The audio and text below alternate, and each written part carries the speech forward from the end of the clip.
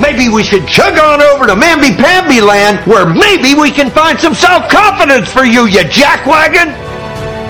Coming to you live from his padded cell high atop Bethel Church, the most heralded, the most despised talk show in all of human history. This is the talk show Hell Hates. This is Pastor Mike Online. And here we are coming to you live from our top secret broadcasting bunker here at Area 52. Right next to Area 51. This is the talk show that hell hates. The more you listen, today especially, the more you know why. Good to be with you today.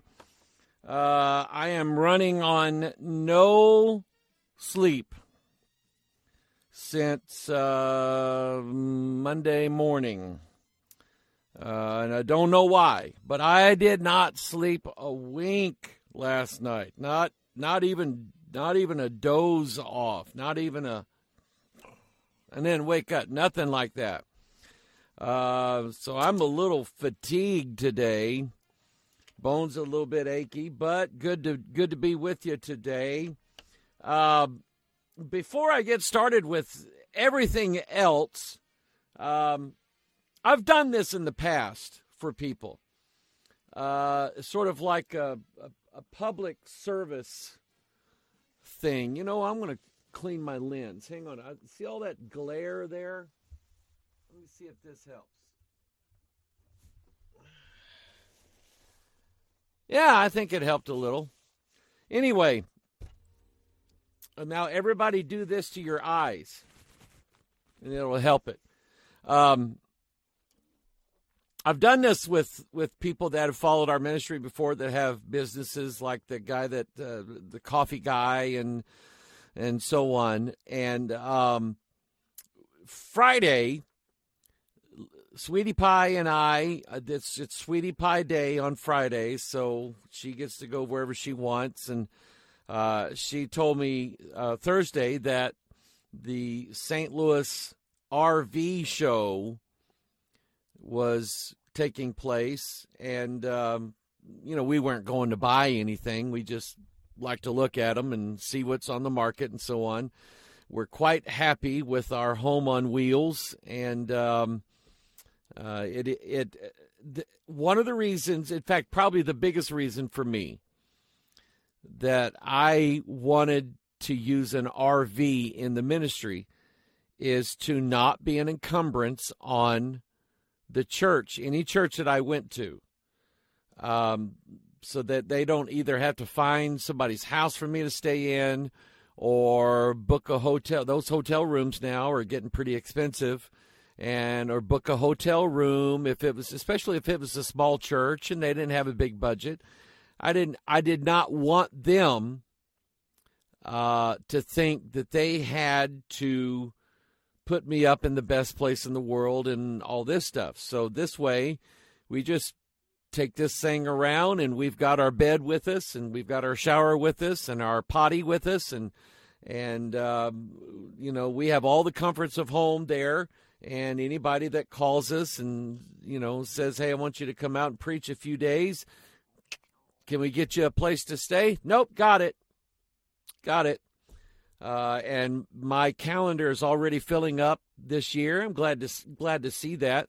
And so we'll be taking it out several places. So anyway, we went to the RV show, and I forgot about this, but as soon as we got there, I remembered that there is a company there that we have done business with in the past. And I thought, I wonder if they're here this year. I hope they are, because I need their services. And let me explain their services. This is Air Med Care. Let me show you that. Air Med Care. And they are an air evac life team. Usually a helicopter. Now, I had a helicopter ride in 2006 when I was electrocuted, working underneath my house. The fire department crawled under there. They drug me out from underneath the house, put me on a backboard, and then took the ambulance down a short ways down the road to a golf course in a gated community that's not too far from our house. And that's where the helicopter landed, picked me up, and carried me to what was then St. John's Mercy Hospital. Now it's called Mercy Hospital St. John's. Catholics. But anyway, and it was, we had good insurance, but I didn't think it was going to pay for this. And I will tell you, I have never been so blessed in my life. When I recovered from that, we didn't know how much it was going to cost. And somebody started spreading the word around that this helicopter had to pick me up and take me up to St. Louis to get checked out.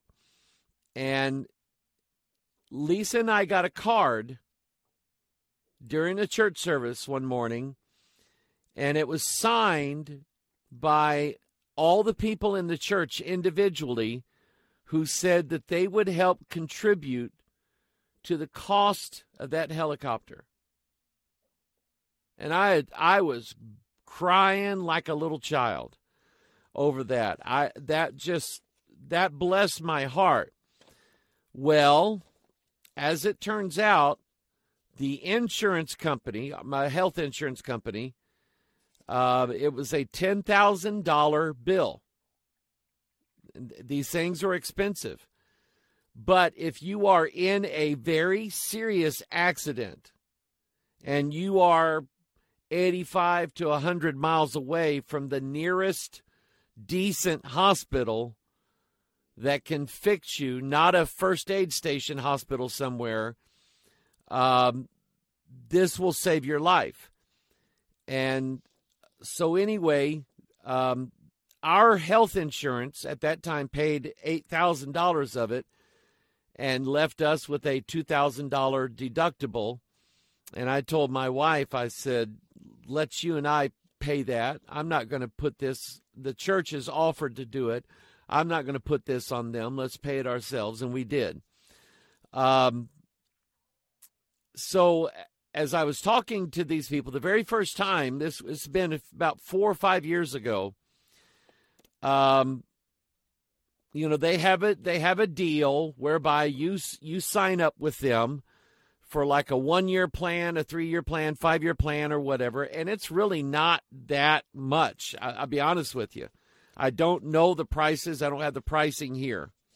But anyway, if you are in an accident and you need a helicopter, emergency helicopter, to take you to a hospital that can treat your needs, that's what this does. You pay, you know, the premium for the year, and you're covered.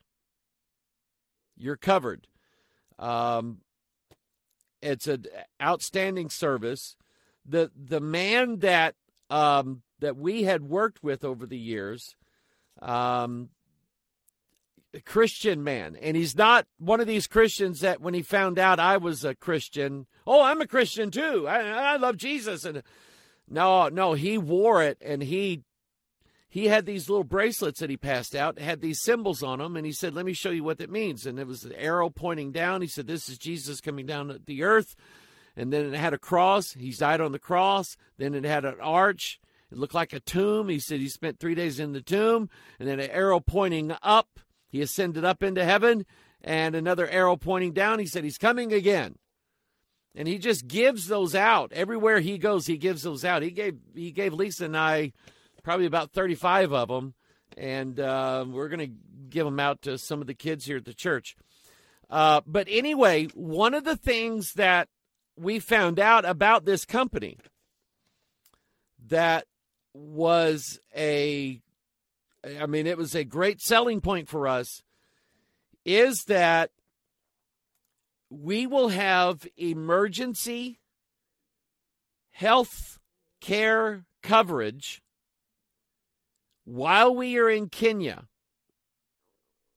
through this company. Now, it's a separate premium, separate payment, but we will have emergency health care coverage while we are in Kenya this year. We're going to Kenya for 2 weeks toward the end of March. And also, if we were somewhere in Kenya and we needed to be airlifted, that's covered.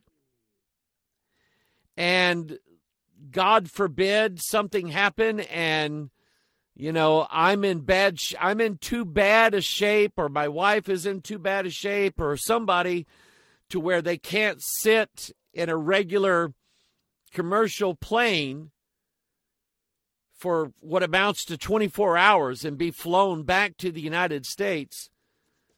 They have emergency private air med services that will fly the injured people and their party back to the United States for further treatment. And I went, yeah, that'll put my mind at ease, especially with and we have purchased this before. We are members currently. And so we renewed all of our memberships. We've got Michael and Alicia covered. They're going with us. And so anyway, if anything happens to any of us while we are in Kenya and we need emergency medical services, we need a life flight out of Kenya back to the United States, that's a done deal. It's a done deal. Now, most of you probably won't need that, but I would just encourage you to give these people a call. Air Med Care Network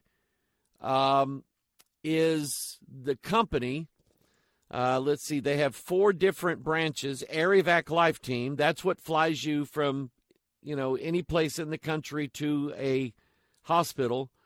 Guardian Flight, MedTrans, and Reach. And I think one of these, it's the MedTrans that'll fly us out of Kenya and get us back to the United States. Let me give you a name and a phone number. Now, I would say I don't get anything from this, and technically I'm not. There is some kind of, I didn't even ask him how much it was, a referral program. But here's what I'm going to do. If any of our watchers or our listeners call this company and sign up, and if there is any money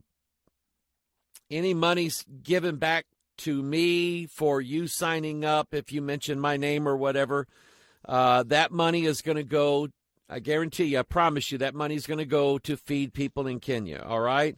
So I will not benefit from this. I wouldn't do that to you people. It would be like if I turned into an Amway salesman overnight, and then I started using this medium here that God has given us to try to convert all you people into Amway salesmen. I don't have anything against Amway salesmen. It's just not for me, and I wouldn't use this platform to do it anyway. That would be wrong. But anyway, so if you sign up and you mention that Pastor Mike Hoggard referred you, I think we get a referral fee from that, and that money will go to feed the people in Kenya. The guy's name is John Farrar, F-A-R-R-A-R, F-A-R-R-A-R. The number is, there it is, 636-331-8255, 8131. Jot that down.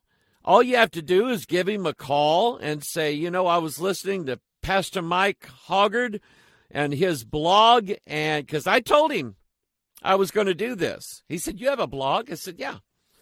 And I told him I was going to do this. So anyway, if you are interested in something like this, or if you travel outside of the United States, maybe in your line of work, maybe you're in the oil business or whatever, and you travel to third world countries or whatever, and you know that they just don't have hospital services the way they do here, this could be something that you could look into. John Farrar, 636-331-8131. AirMed Care is the name of the company. And like I say, I've been paying premiums to them now for several years. We have been members. We are continuing to be members. And God forbid I ever have to use their services, but I already know that it's possible. With me, I'm like with God. When it comes to accidents, with me, all things are possible. And I've already had one helicopter ride and had to pay part of the bill for that. And so this seemed to be, for me, a good investment. All right. Now, what else do I want to do? I wanted to read an email, a couple of emails, I think, that there was a blessing to me. If I can, here we go. Let me find them. This is from a lady. I'll keep her name out of it. Dear Pastor Mike, thank you so much for informing people about the evils of false teachings. And I'm going to talk some more about that today. I have been praying for you and your son-in-law, Michael, and your family to be safe. Thank you very much. And to help you with all the stress from evil attacks on you and your Kenya mission family. I want to tell you something that has happened to me that I hope will be helpful and encouraging to others. I was raised in a small Catholic church in Walnut Creek, California. The nuns taught me in the catechism that Jesus is God. He died for our sins on the cross. We must be sorry for our sins and ask God to help us to not sin. And I believed it, and I accepted it.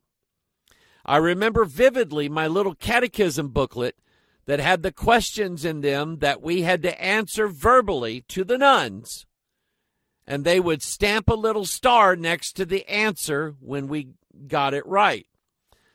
I was 7 years old. Sorry to say, I did sin again and have been struggling ever since. Now, let me pause here in her email for a minute and share this with you. The Catholic Church teaches that in order to really please God, you have to stop sinning. No one ever has done that. Except, well, I can't even say that Jesus did it because he never stopped sinning. He never started sinning. Nobody, for all have sinned and fallen short of the glory of God. Paul said, "O wretched man that I am." Present tense. I preached a Sunday morning message a few Sundays ago. I want you to go listen to it. You need it. And it's about making promises that you can't keep. Because I found out in the scriptures that God holds you accountable for those. The ones that, guys who are in the military and they're being bombarded and they say, "God, you get me out of this, I'll become a Catholic priest." Like that's some big holy thing. And God gets them out of it or whatever. And, well, I'm not really going to become a Catholic priest. I mean, I'll start going to church, but they don't do that either. People make promises to God. God, I will stop doing this. I will not do this ever again. So, in the 3 days that I spent fasting and praying when God was going to start this ministry,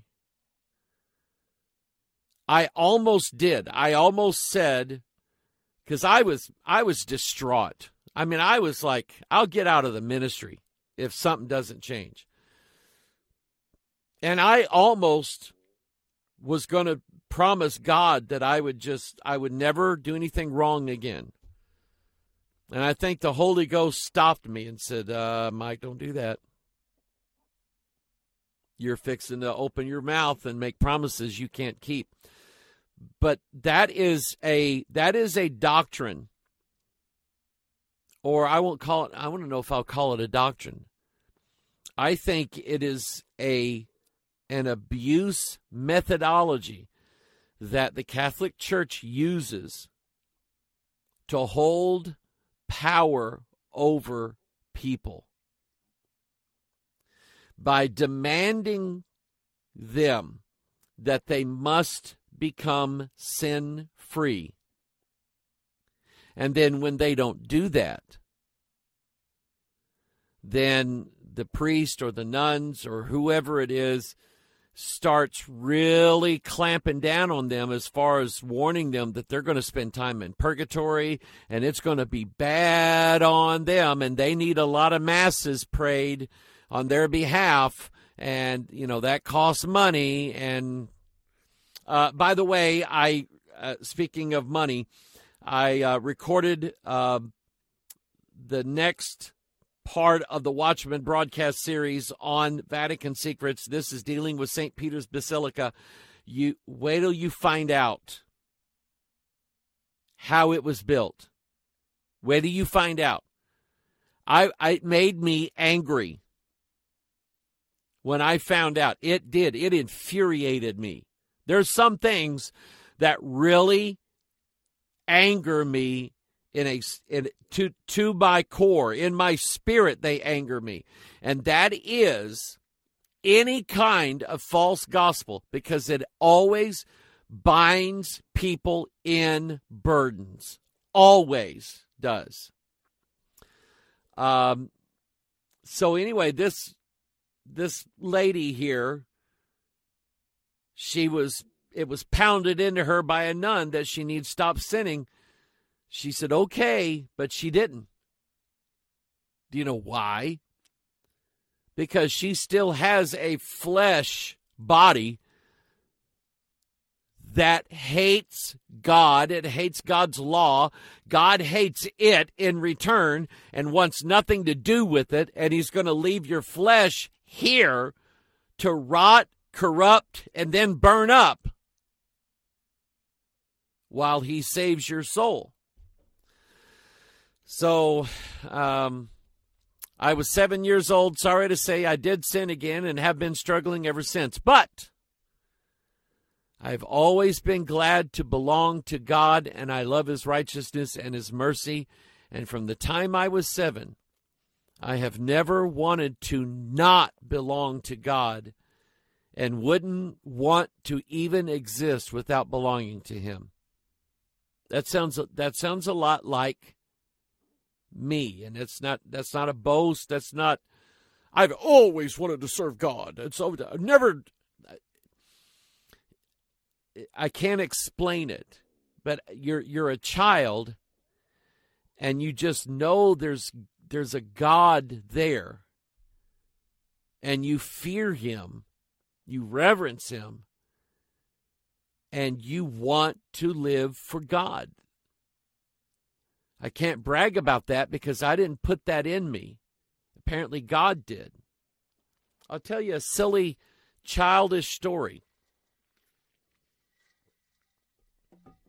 The house that we used to live in for a short time when we moved up from Arkansas to this area, it was a duplex house. Had two different houses in the same building. And a lady lived in the front house, and she had the front of the house and about 3/4 of the first floor. We had the back part of the house, 1/4 of the back of the house, and then all of the upstairs. And so my bedroom was directly over where her living room was. And I don't know who the guy was. I'm like 3 and 4 years old, all right? 4 to 5 years old, somewhere around in there. And I can remember hearing a man's voice down below me. As I'm laying in bed, I can hear this man's voice, very deep, booming voice. And to me, it sounded like God. And I was like, that is so awesome that God lives in the same house as I do. I mean, I did. I thought that was awesome. Anyway, let me keep reading. But I've always believed in God. I don't think there's ever been a time when I didn't believe in God. I never wanted to not belong to God and wouldn't want to even exist without belonging to Him. My parents, from what I can tell, thought about the same as me. We didn't depend on going to all the high masses and keeping all the rules, laws, and regulations of the church to be saved, even though at that time we were told not to read the Bible. Yes, they do. They tell you not to read the Bible, or they tell you you can read it, just don't believe much in it, and don't you dare try to interpret it, and don't you dare compare what it says in the Bible with what we tell you God really said. Don't you dare do that. We'll excommunicate you. Even though at the time we were told not to read the Bible, but to let the priest interpret everything for us. A good way for complete control of people, isn't it? When I would worry, I was a worrier who tried to figure everything out in the universe. My mother would tell me to just have faith in God. So I did. But I was struggling. I asked a traveling priest who was in the confessional one day when I went there, why do we believe what we believe? Why do we do the things we do in our church? I think I was trying to ask him, what is our yardstick for truth? And I understand that. What frame of reference do we use? What meter do we use? Are we using the metric system? Are we using the foot and inches? Where's the standard, in other words? Where's the weights and measures that we use to understand God and do what He calls us to do? He got mad at me and said, ask your own priest about this, and didn't want to even talk to me about it. Did I maybe hit a raw nerve? Was he wondering the same thing? He might have been. I think it's more along the lines of he was sitting in the confessional waiting for maybe somebody a little bit older than you to come along. You get what I'm saying? Or maybe you were the wrong gender for his tastes. So I had to pray and depend totally on God to help me. He did. When I was 18 years old, I started attending Diablo Valley College in Pleasant Hill, California. That's funny. Diablo means devil. El Diablo is the devil. Great choice of colleges there, sister. One day I noticed some students out on the lawn by the cafeteria. They were reading Bibles. I was talking to one girl in particular and told her things that I wondered about. She said, "Oh, that's right in here," and flipped the pages to a certain spot and reread the Bible verses. My whole life changed in that instant. Imagine that. I believe I had already been saved, but I hadn't grown in knowledge or my faith like I could have already been. There's nothing so great to me than to have the real nitty-gritty from God. It energizes you and gives you peace at the same time. I met my husband at that church that a lot of those kids were going to, the Evangelical Free Church of Walnut Creek. I've heard of them, E-Free. He was raised in Baptist churches and was a wonderful husband and dear friend to me for 43 years until he went to be with God in 2015. I'm very sorry to hear that. He was a real stickler for following God in his everyday life, for the King James Bible, and for treating people good. We were married in the Evangelical Free Church. We had many spiritual attacks on us from the outside world, but God helped us through everything. So what is my big point in all this? I believe that God is so merciful that he saved me even in the midst of all the added man-made laws and some of them downright lies of a church that was mixed with the gospel of Jesus and erroneous info. Well, you're not wrong, technically. The Bible says that your name was written in the Lamb's Book of Life from the foundation of the world. So, you just simply caught up to where God already was in your life, if that makes sense. God already knew you were going to get saved. God already knew you were going to leave the Catholic Church. He already knew you were going to get turned on to the Bible. God already knew all of these things, and he saved you from before, in the beginning, God created the heaven and the earth. He saved you before that time. How could he do that? Because he knew all those things that you just told me. He knew you were going to do them. I'm reading them in a letter that you wrote to me that describes your life in past tense. God saw this in the future tense as plainly or more plainly than what you've described for me in the past tense. That's how smart God is. The strange thing is, I didn't see the man-made laws as the gospel. I saw the true gospel. God saved me from the garbage and kept a hold of me. I hope that is happening with a lot of other Catholics, and I hope that they listen to your information about what the Catholic Church is teaching. They won't grow if they don't read the Bible, and it's a fearful thing if they depend on obeying church laws and doing good to be saved. I want to do good because Jesus saved me, not to be saved. You get it. She gets it. And I've said this 100 times.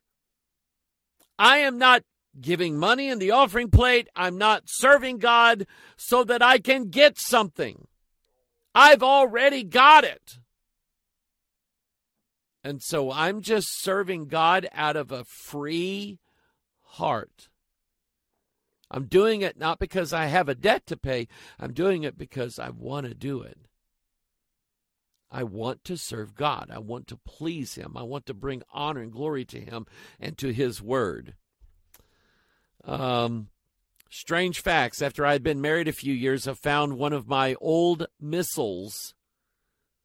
Now, that's not an ICBM or a rocket. It's a mass book.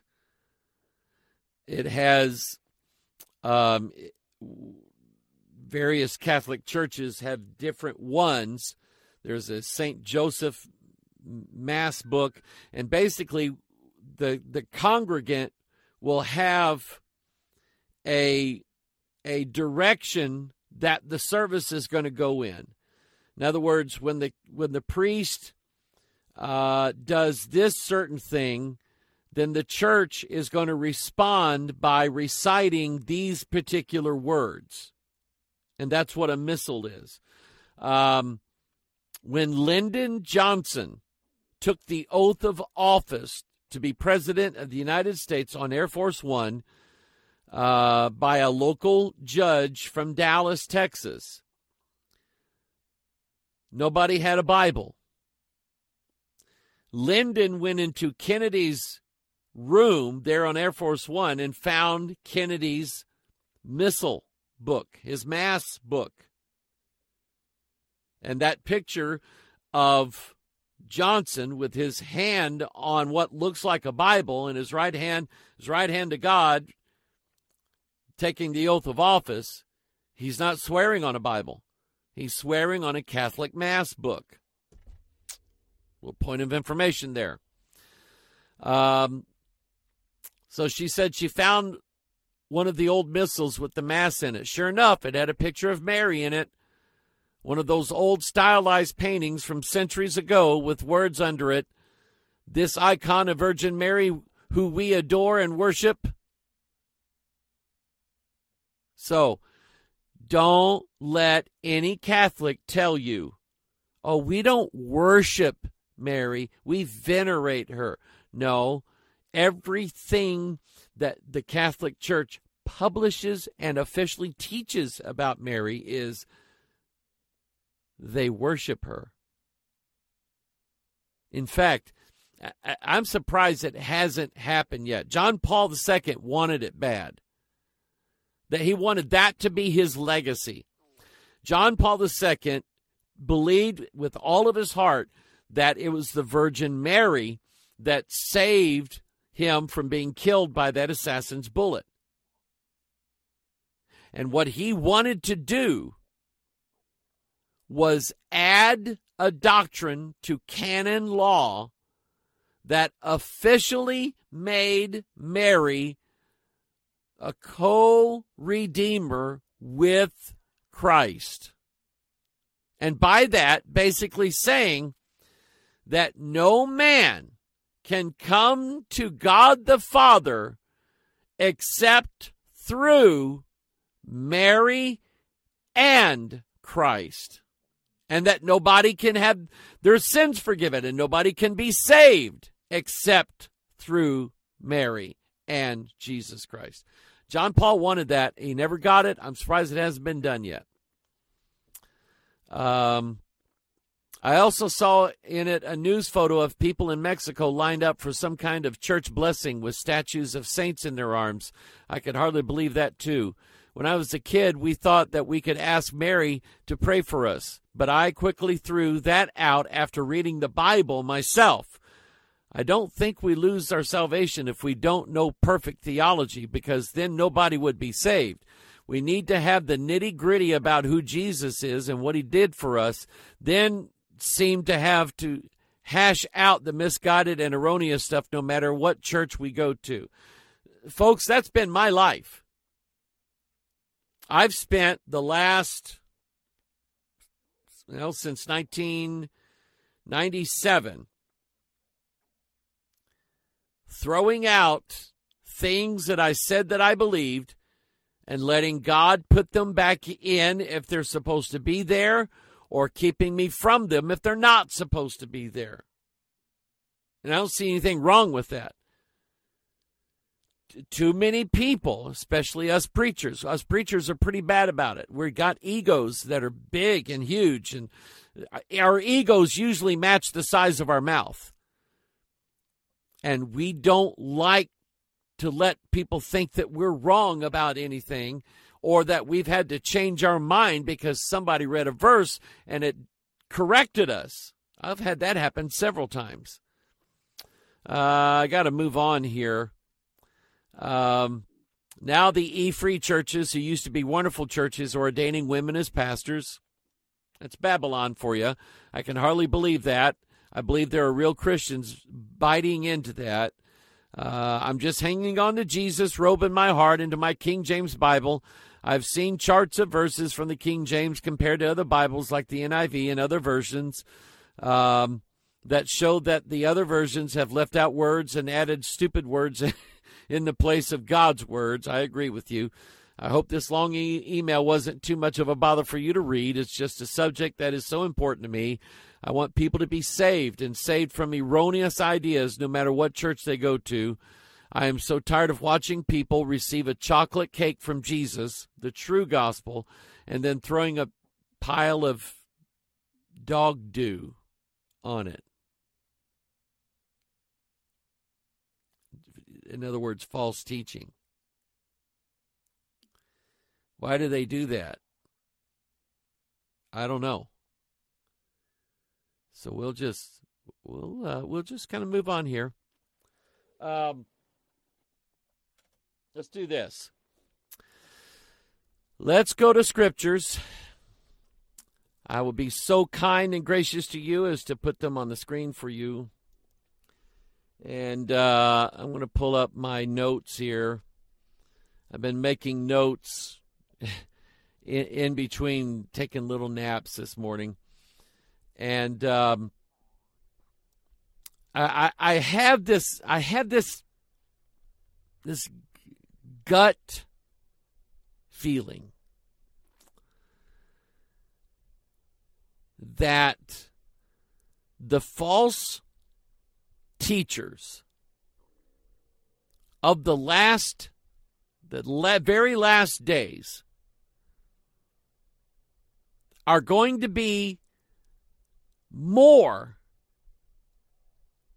than human. I do. I may be wrong, and I will follow the scriptures where they lead. But we'll call this today, Pastor Mike, Thinking Out Loud.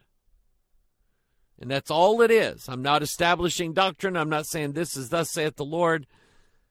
But some things have really got me interested, especially I started working on this presentation that I did in Pea Ridge, Arkansas.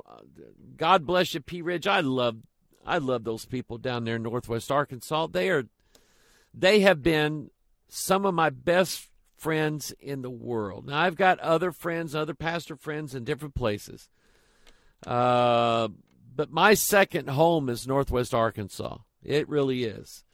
And Brother Jamie Doyle, Brother Ellis Doyle, his father, and all of the Doyle family, they have just been good friends to Lisa and I. But anyway, I started putting all this together and was going to talk about, and I did talk about familiar spirits and how they work, and can people see them? And the answer is yes. When they want to be seen, they can be seen. I do believe that the videos, if you look at certain videos on YouTube or on Facebook or whatever, and see some kind of shadow person peeking around a door jamb or a window or something like that, and when you look at it, it notices you and it slides back, and you go in there and there's nothing there. I think that's for the most part real. I think video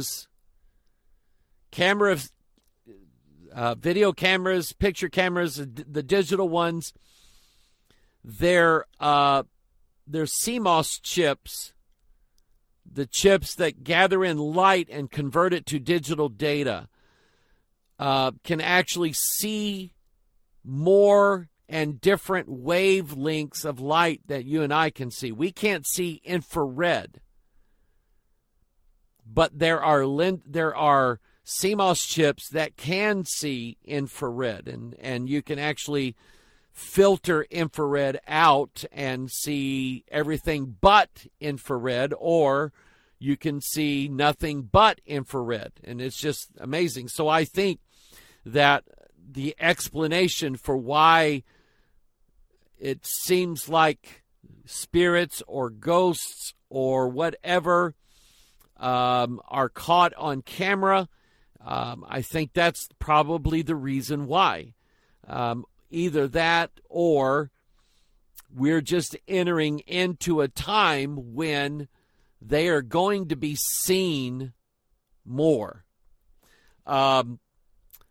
Let me go to the book of Job, and I don't quite know where I'm going. So let me type this word in. Job's Job's friends saw a spirit, and I mean it scared him. It really did. And this spirit spoke to him in the book of Job, and he recounted this. Let me get to it here. Here we go. Job chapter 4. He starts it in verse 12. Now a thing was secretly brought to me, and mine ear received a little thereof. So I want you to understand this now. Job's friend, who is this? Eliphaz the Temanite, is telling this. Eliphaz the Temanite now has a belief. And where did this belief come from? It didn't come from Job's other two friends, and it didn't come from Job. It came from a spirit. A spirit taught Eliphaz this idea directly. And this is the point that I'm making, is that I believe that as the world grows darker, sin becomes more and more rampant, evil in this world takes over everything, that spirits, I think people are going to see spirits more and more and more, and they're going to be taught by them. Let's read this. A thing was secretly brought to me, and mine ear received a little thereof in thoughts from the visions of the night, when deep sleep falleth on men. Fear came upon me, and trembling, which made all my bones to shake. If you've watched anybody who's gone, whether they intentionally went to go find ghosts in some haunted house, or they're just some of these YouTube creators who find these old buildings and this, like an old insane asylum, and decide that the best time to go and shoot video of this place is in the dead of night for some reason. And they all run out screaming, ah, like little girls, okay?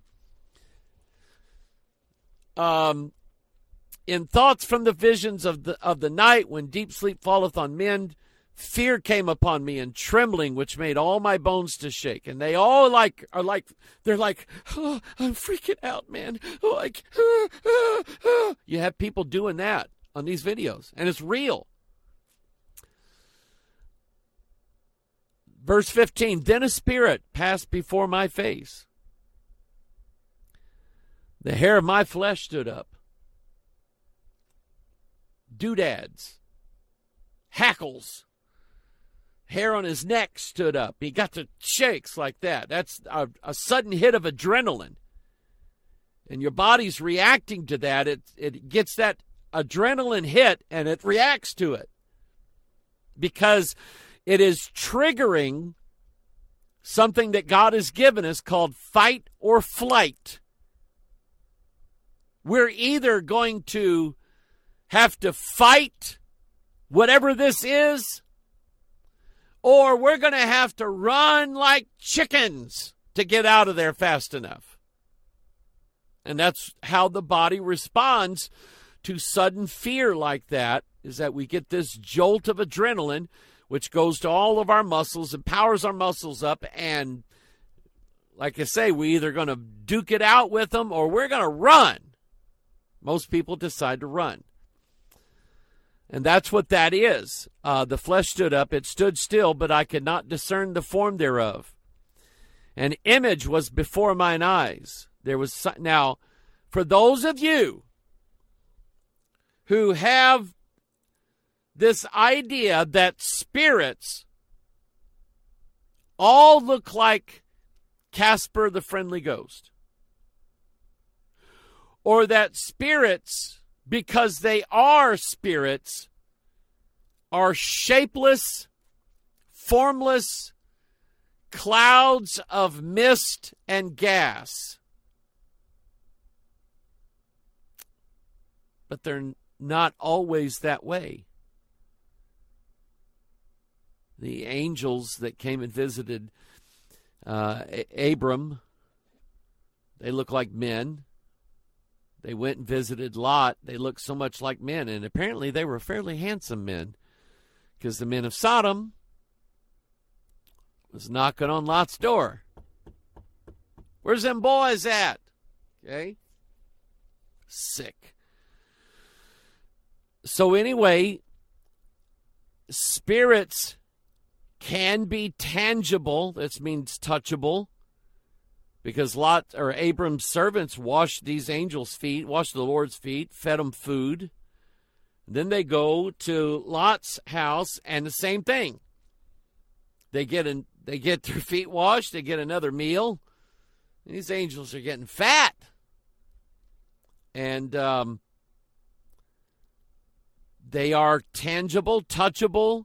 They have forms. Some of them look like animals. Some of them look like humans. Some of them look like human animals or animal humans.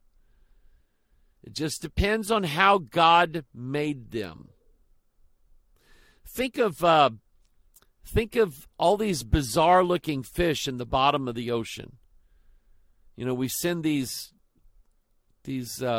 remote-powered submarines down to the farthest parts of the ocean where man really can't go because the pressure's too great. And there's no light down there ever. And we find all these odd, weird-looking creatures down there. Well, that's God being creative. And I think for every species of really weird-looking animal or fish, there's probably billions of different species or appearances of both good angels and bad angels. So Eliphaz he sees a spirit. It has a form. He can't discern it. But the image was there before his eyes. He knew something was standing there. There was silence, and I heard a voice saying, "Shall mortal man be more just than God? Shall a man be more pure than his Maker? Behold, he put no trust in his servants, and his angels he charged with folly.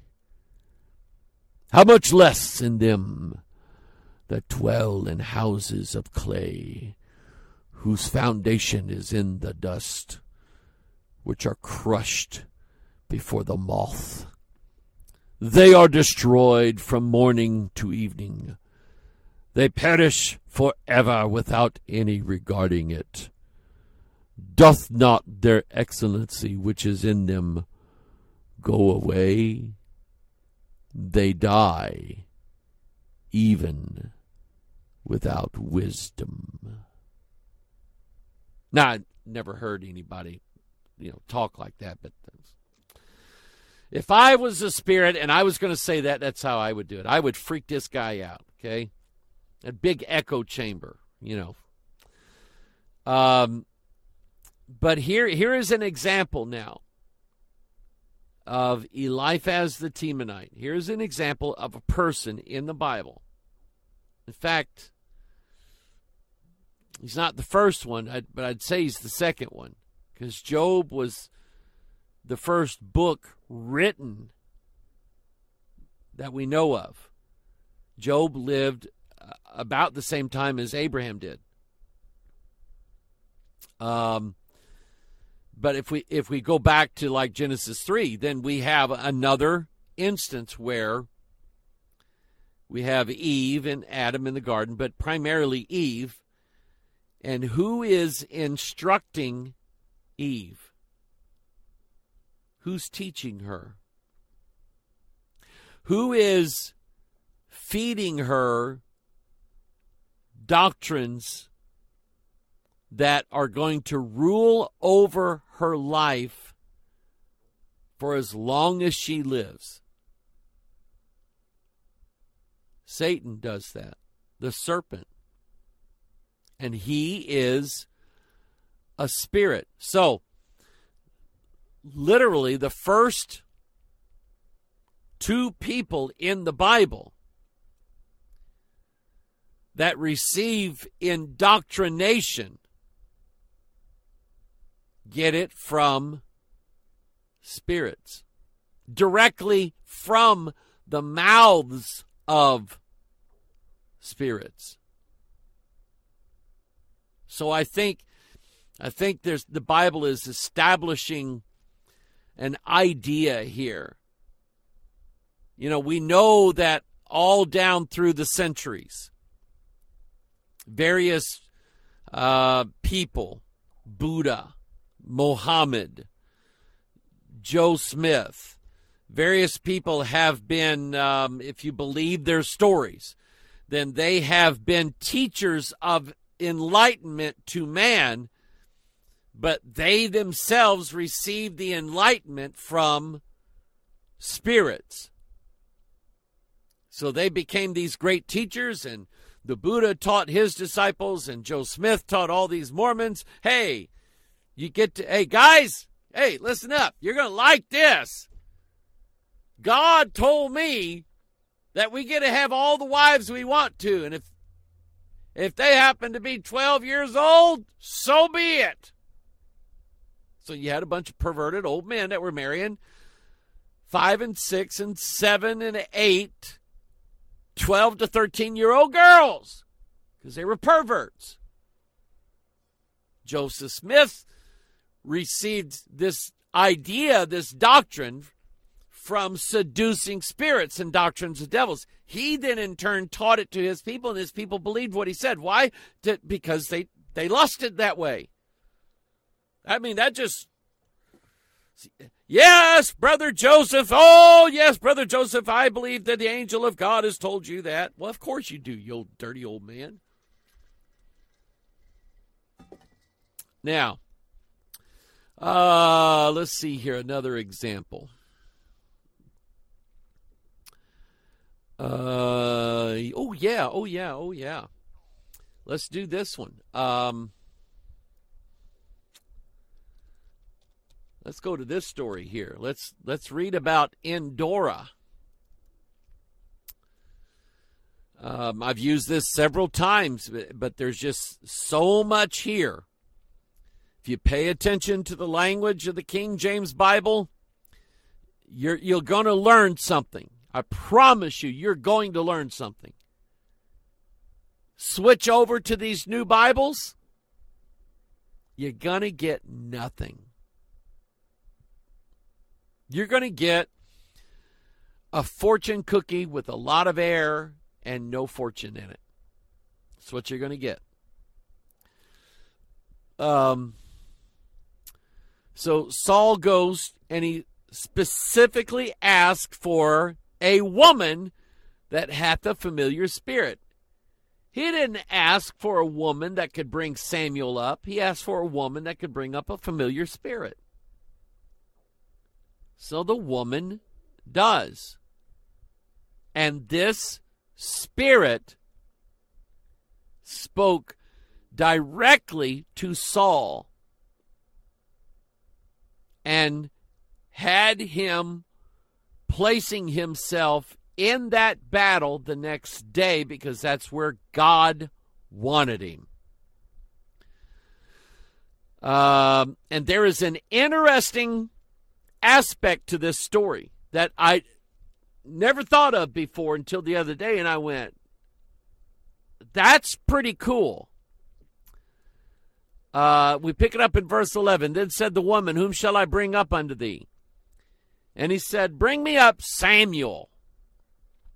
And when the woman saw Samuel, it really wasn't Samuel, she cried with a loud voice.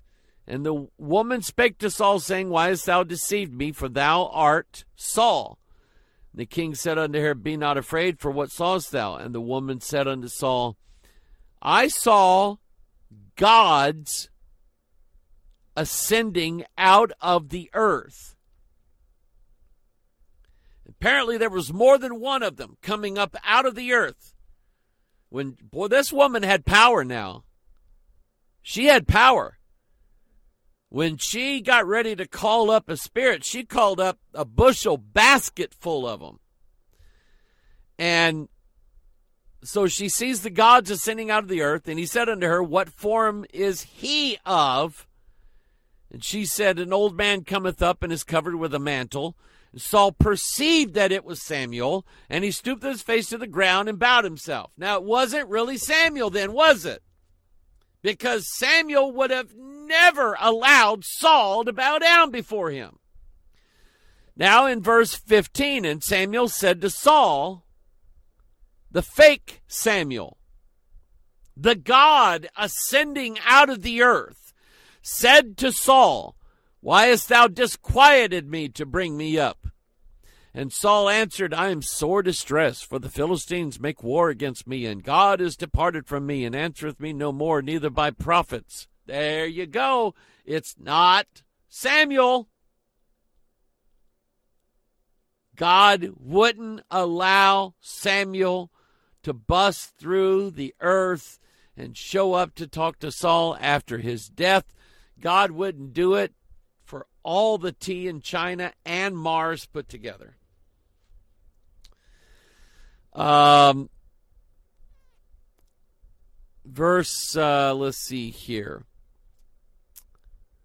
And God is departed from me and answereth me no more, neither by prophets nor by dreams. Therefore I have called thee, that thou mayest make known unto me what I shall do. Then said Samuel, wherefore then dost thou ask of me, seeing the Lord is departed from thee and is become thine enemy? What are you asking me for? I was right in the middle of a poker game. Why did you come and get me? Here I am. I was working on a flush here, and you came and got me. I was thinking, boy, this better be good. And all this is about you being afraid to go meet the Philistines tomorrow. The Lord, wherefore then dost thou ask of me, seeing the Lord is departed from thee and has become thine enemy? And the Lord hath done to him as he spake by me. For the Lord hath rent the kingdom out of thine hand and given it to thy neighbor, even to David. See, how did this spirit know that happened? This spirit was there when God said it and when it happened. He was there. That's what makes him familiar. He knows what happened. Why? Because he was there. He may not have been a participant, but he was there. Verse 18, because thou obeyest not the voice of the Lord, nor executest his fierce wrath upon Amalek, therefore hath the Lord done this thing unto thee this day. Moreover, the Lord will also deliver Israel with thee into the hand of the Philistines, and tomorrow shalt thou and thy sons be with me. Now, some people who still insist, well, this was Samuel. It was. I mean, he even gave the prophecy and it came out true. Did it? Did it really come out the way this familiar spirit said it was going to? Did it really happen that way? I mean, I know that Saul went down into the heart of the earth the next day. And I know that most of Saul's sons were slain as well. But not all of them. Not all of them. Some of them survived. One of them, by the name of Mephibosheth, survived. An offspring of Saul, still alive. You see, what's the rule about a prophet? All he has to do is be wrong once. And he's not a prophet of God. And all of Saul's line was not cut off that next day. Mephibosheth actually lived long enough to be given a place at King David's table to eat at his table and drink every single day, even though he was still lame on his feet.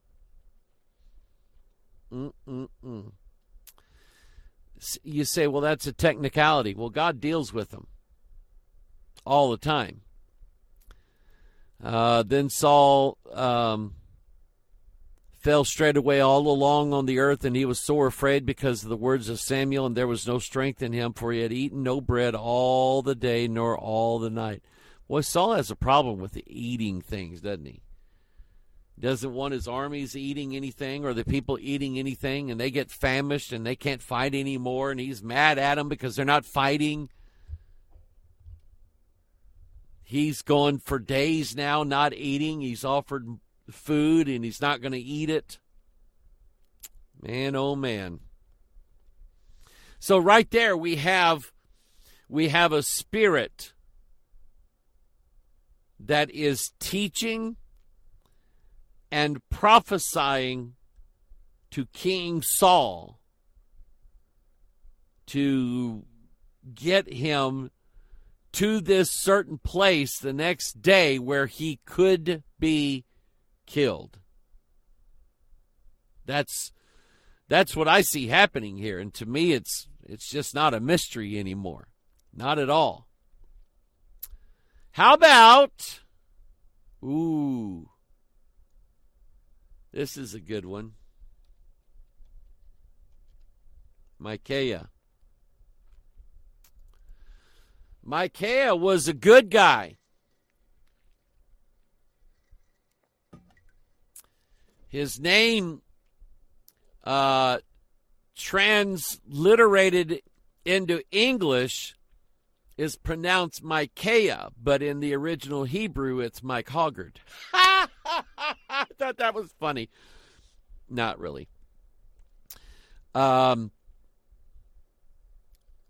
Jehoshaphat is being asked by Ahab to go to war. And Jehoshaphat's like, man, I don't know. Oh, come on. We'll together we'll beat them. We'll beat them. There's no big deal tomorrow. Just join with me tomorrow. Jehoshaphat is like, well, what does God say about it? I got that covered. I got 400 preachers. They're all in the Ministerial Alliance, the Ministers' Fellowship in town. We've got the United Methodists and the Roman Catholic and the Assembly of God and the Southern Baptist, and we've got some Jehovah's Witness. We got a Mormon guy in there. We've got them all in there. And I guarantee you they're all going to say the same thing. So they all come in and said, oh, boy, you're going to win this one. This is going to be one of the greatest battles in history. Ahab's name is going to go down in history as being the greatest king warrior that has ever lived. And one guy made him a pair of iron horns, and he said, see these horns? I just see. Can you picture some idiot preacher pulling a stunt where he straps on iron horns like Rudolph the Red-Nosed Reindeer and walks around with these iron horns sticking on his head? But this one guy goes, see these iron horns? This is how you're going to push back the enemy, King Ahab. Oh, it's going to be glorious. Blood everywhere. Jehoshaphat said unto the king, don't you have anybody else? And Ahab said, well, I got this Micaiah guy, but I don't like him. Why not? What's wrong with him? Well, he never tells me what I want to hear. Now, Isn't that the majority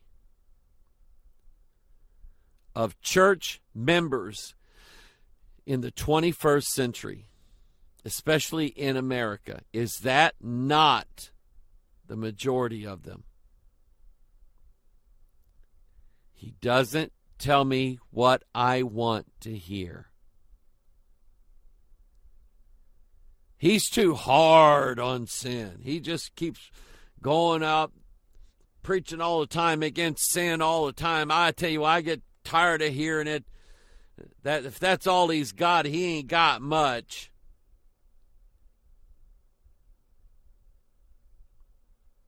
I'll tell you the man, Ron DeGonia. A church in this county asked Ron to come up and preach for him one Sunday night to fill in. So Ron did. And something came up, I guess, either with the text that he was using or just he was led to go this direction, but he started speaking out against sodomites.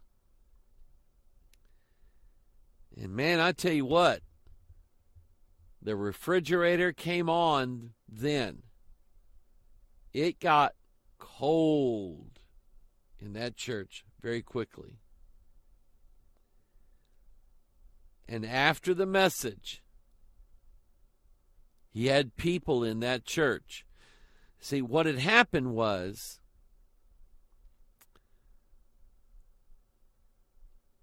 there were families in that church who were related to a man who was a music minister at another Baptist church, and his wife divorced him because she found out he was a sodomite.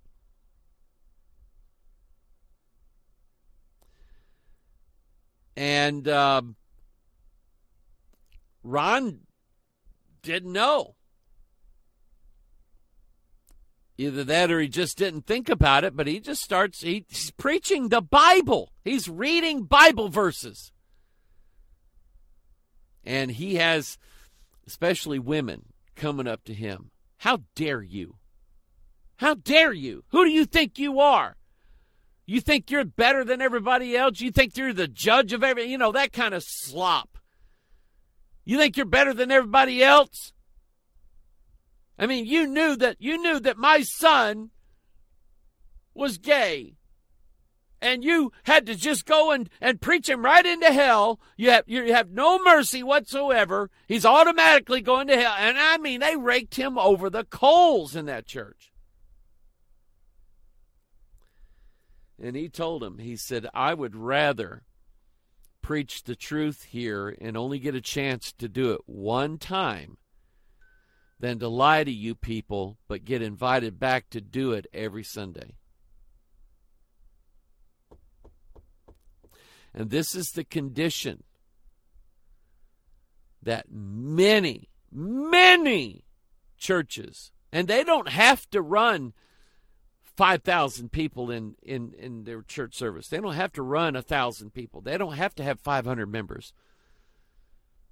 They can run 100 members, 75 members, and still tie the preacher's hands when it comes to preaching certain sins. But anyway, so you know the story. Micaiah is called, and Micaiah says,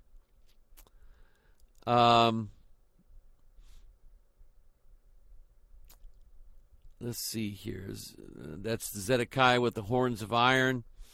Verse 12, and all the prophets prophesied, saying, go up to Ramoth Gilead and prosper, for the Lord shall deliver it into the king's hand. And the messenger that was gone to call Micaiah spake unto him, saying, Behold, now the words of the prophets declare good unto the king with one mouth. Let thy word, I pray thee, be like the word of them. Of one of them speak that which is good. And Micaiah said, As the Lord liveth, what the Lord saith unto me, that will I speak. And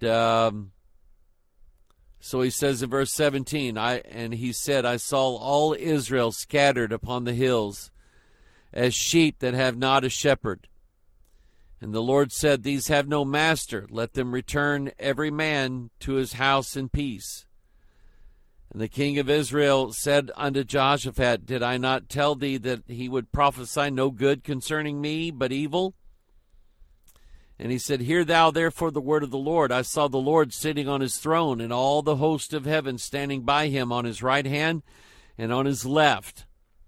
And the Lord said, Who shall persuade Ahab, that he may go up and fall at Ramoth Gilead? And one said on this manner, and another said on that manner.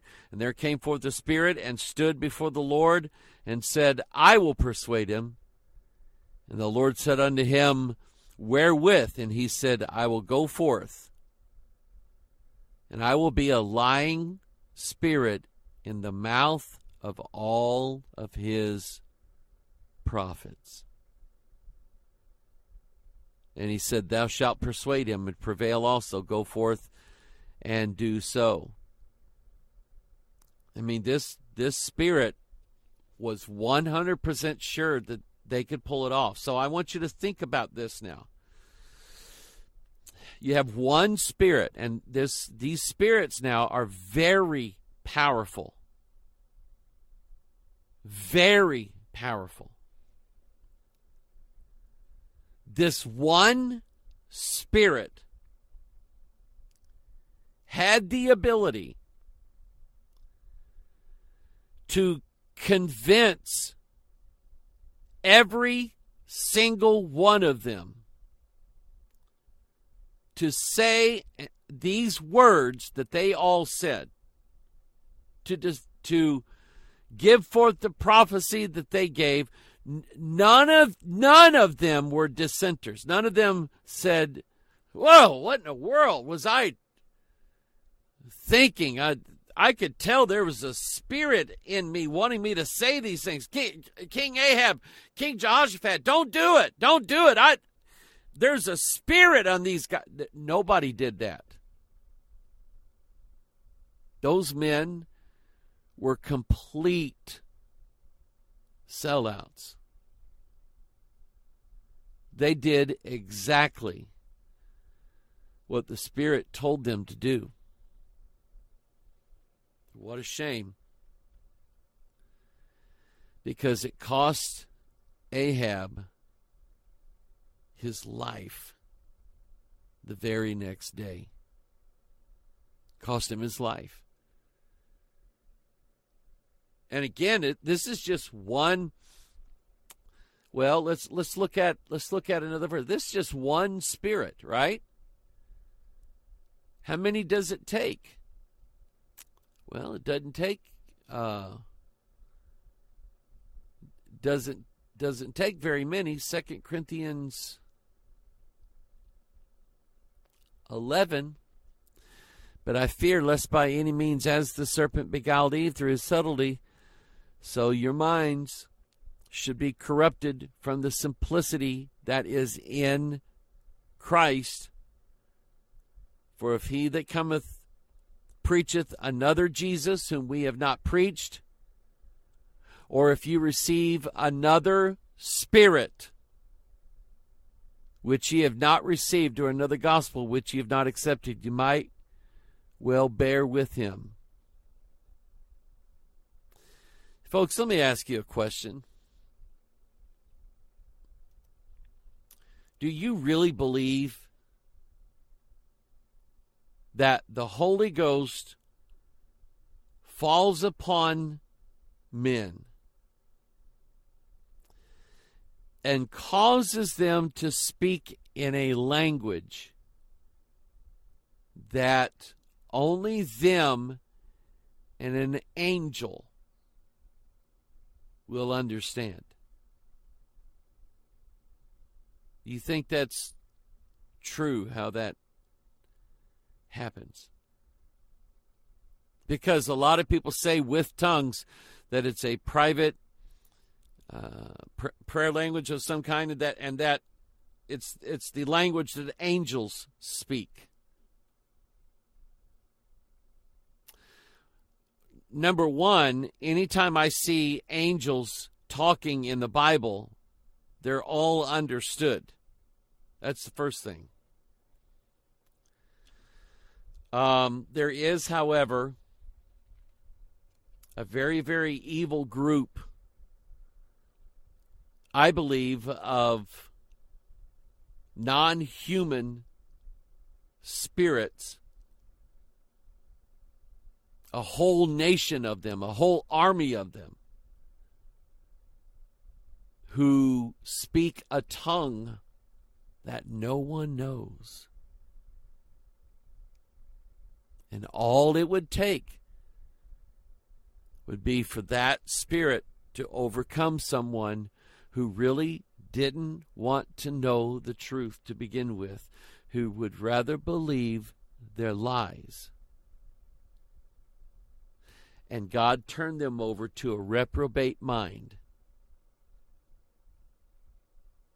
And all of a sudden now they're speaking in a language that not only do they not know what they're saying, they will never know what they're saying. Ever. And I look back in my life, and I'm telling you, God could have turned me over to that. I'm glad He didn't, but He could. Got a situation again where, man, I am exhausted. Again, I've had no sleep, and feel weak. My blood sugar, I'm dropping all my carbohydrates. Yes, going low carb. I've done that before. I still have a small stomach, believe it or not. But apparently me and carbs don't get along. And no matter how little of them I eat, they go the State Puft marshmallow. So I'm going to try to drop some pounds here in the next few months. You pray for me about that. I want to keep my health going. And so I'm just a little weak. But good to be with you today. I'm still not done with this. There's a lot more there. People being taught directly by evil spirits in the last days. I think it's going to happen. Okay? I think it's going to happen. God bless you. Think 5.